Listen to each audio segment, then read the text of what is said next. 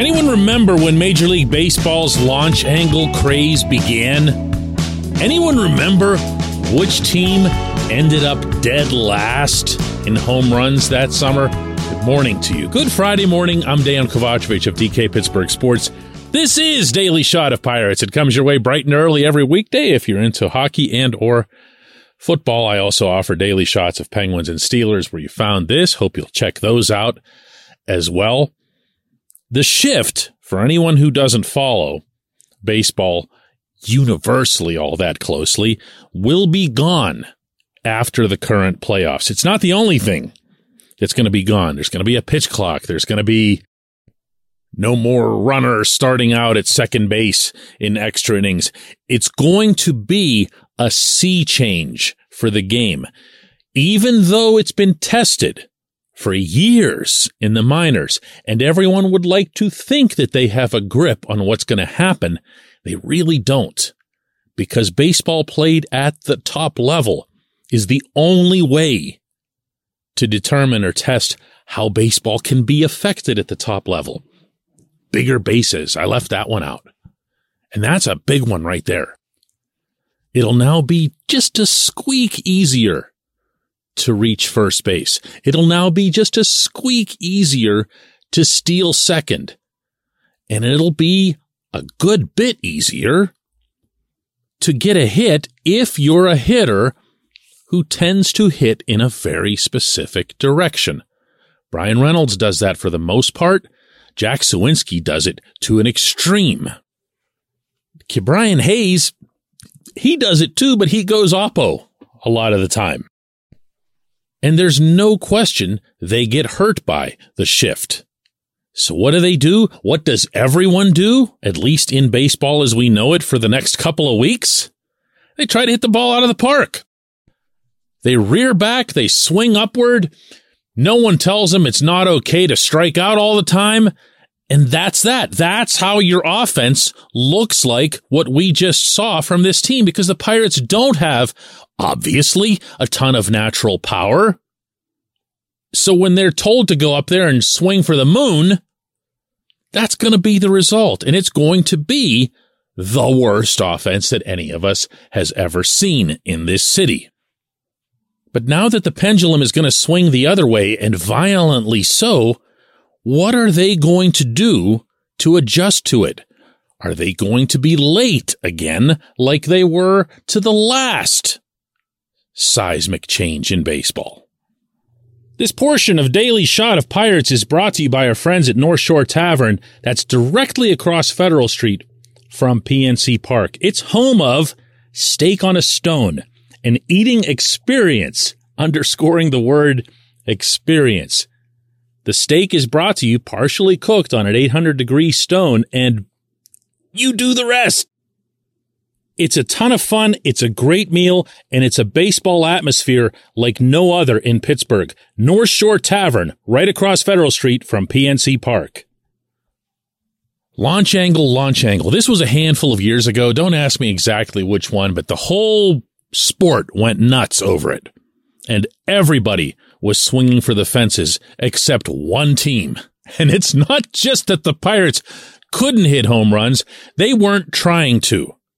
And because they weren't particularly good at the other stuff either, they got left in the dust by everybody. And it wasn't until a full year later that Neil Huntington, Kyle Stark, and his crew finally went along with the trend. Others, of course, were ahead of the trend or sparked the trend. I have a feeling, and I hope I'm wrong, okay? I don't want to get preemptively fired up about something that has yet to occur, but I have a feeling that the same thing is going to happen here. Now, it's generally speaking not super fair to read into anybody's words when they're trying to protect a company approach or plan or whatever. So I'm not going to go overboard with Ben Cherington addressing the imminent banning of the shift a couple of weeks ago by just saying, I think the answer is probably yes, that it will change something about how we select or train players. I can't tell you today what that's going to be, though. at the risk of overinterpreting, you can mean that one of two ways. One is that he's not going to tell us because he'd rather keep it to himself. Or two, he wants to see more evidence. Maybe that's grapefruit ball. Maybe that's, a month or two into the season. But I'd really hope that the approach is a lot more ambitious than that. I've been talking about this intermittently for a handful of months now, ever since it became clear that everyone was complaining about the shift and the impact on the game. But for anyone who's missed those, wouldn't it be wonderful if the Pirates were the team that was at the forefront? If they said, listen, we understand where this is going. We feel that it's going to get there sooner rather than later, and we'd prefer to be ahead of the curve. So instead of going and getting, a bunch of launch angle guys, especially when you consider the positional needs that they have, meaning a big-time first baseman and at least a stopgap catcher, that you could say, hey, we're going to do this a little bit differently. We're going to go and get ourselves some old school, I'm dropping names here, but this is just for examples. It's not to compare anyone. Tony Gwynn, Rod Carew, Wade Boggs, Pete Rose types who could just smack the ball. And if you're looking for a recent one in Pittsburgh history, like a Freddie Sanchez, someone who can just smack the ball wherever it needs to be smacked and put it in play. And if he pulls it all the time, it doesn't matter because they can only put two guys on that side of the infield because of the rules and whatever else. I feel like that there's something that could be done by this general manager to be ahead of the curve. But in order for that to be the case, yeah, I know, you'd have to make 2023 a priority. You'd have to be worried about whether or not your team can compete/contend in that year. And that's just not the way they're wound. And yet again, I wasted another entire segment. When we come back, J1Q.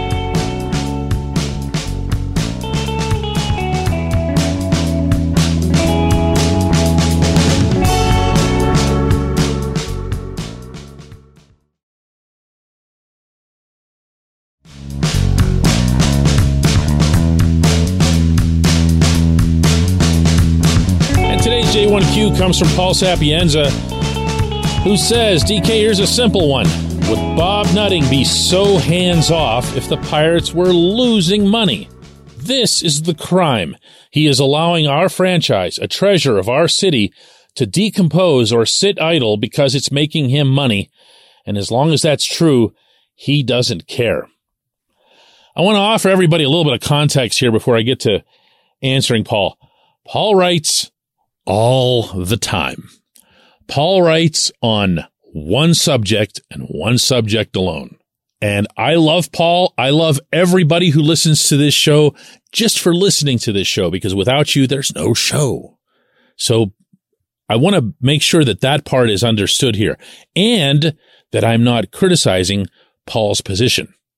In fact, Paul's right. However, there really is more to following this team than nutting. It's amazing to me the percentage of the people who follow this team, who complain about it, again, rightfully so, who visibly care about it, who communicate with me about it, who are just zeroed in on the one thing. And if you ask them, not Paul, but somebody else, you ask most of them a simple question like, name the team's best rookie from this season. I'll give you a hint. He hit 19 home runs. They'd never be able to name Jack Suwinski. 19 home runs in 4 months as a rookie. And they would never have heard that name before in their lives. Why? Because they're way more interested in the TV reality show type component of it. They want to see Nutting get voted off the island. They're not even following the team. They're not following the games. They're not following whatever, roster moves or whatever. And then when you confront them on that, which I do occasionally, the response that you'll get back is, well, they'll get me back when Nutting is gone. For now, I don't care. Okay, what else in your life is there that you don't care about that you take the time to write someone somewhere or on social media incessantly. Like, I don't care about the geopolitics of Zimbabwe. I just don't. If I lived in Zimbabwe, maybe I'd be a little bit more into the geopolitics there. As it is, I'm not. And as such, I don't spend a lot of time worrying about the geopolitics of Zimbabwe, much less complaining about them, telling everyone who will listen that I don't care about them, and writing, emails and comments and letters and whatever else here. So this is my reflexive reaction when I see these things is, okay, that's fine. But are you following the team? Are you also following the players, or are you just into this because you've decided that you hate this guy? I don't even remember your question now, Paul. I blank out on these things. I really do. Let me see here. Would Bob be so hands-off if the Pirates were losing money? No, he wouldn't. He wouldn't. You know why? Because he's cheap. And he prioritizes not losing money / making money. There's no new ground to be broken on this subject. There's no gotcha. There's no whatever. These are all well-known things that I was going to say nobody can do anything about, but someone can. And that would be you, the people who follow the team, who follow it passionately. You could make the loudest, most visible, most vocal stink about this ownership, and you would get national attention for it. But nobody does that. They will occasionally say that they're going to organize or they're going to do something, but they don't do it. What they do instead is they come yelling at people like me. You do something about it, as if that's the role of journalists. It isn't. Okay. You protest, we cover. Not complicated. So, Paul, if you're mad at Bob Nutting, if you're mad at the ownership, if you're mad at the front office, if you're mad at anybody related to the team, go tell them. Go tell them. Show up. Organize. Do something. But sending me a ton of stuff every week about this, it's just, it really is. It's one ear and out the other for me. I'm just being honest here. I hope that I'm not offending anybody, including Paul. This just really doesn't do anything for me. It's not interesting to me. The baseball component is, the ownership thing is what it is. He is pretty much all of those things that he gets accused of being. Okay, great.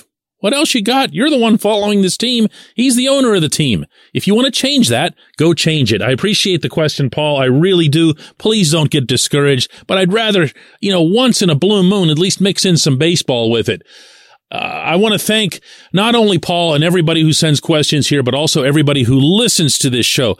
I have no idea what's wrong with you to be listening to this show, but for whatever reason, you're still pressing play. I'm seeing the numbers. I don't have to guess at this. I mean, this show, out of the 3 daily shots that I do, is pretty competitive with Penguins and to a lesser extent, Steelers. That's nuts to me. You people are all nuts. Stop listening to this show.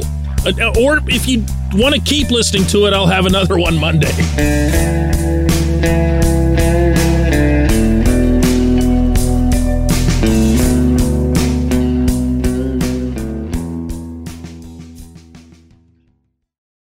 For the ones who work hard to ensure their crew can always go the extra mile, and the ones who get in early so everyone can go home on time, there's Grainger, offering professional-grade supplies backed by product experts so you can quickly and easily find what you need. Plus, you can count on access to a committed team ready to go the extra mile for you. Call, click Grainger.com, or just stop by. Grainger, for the ones who get it done.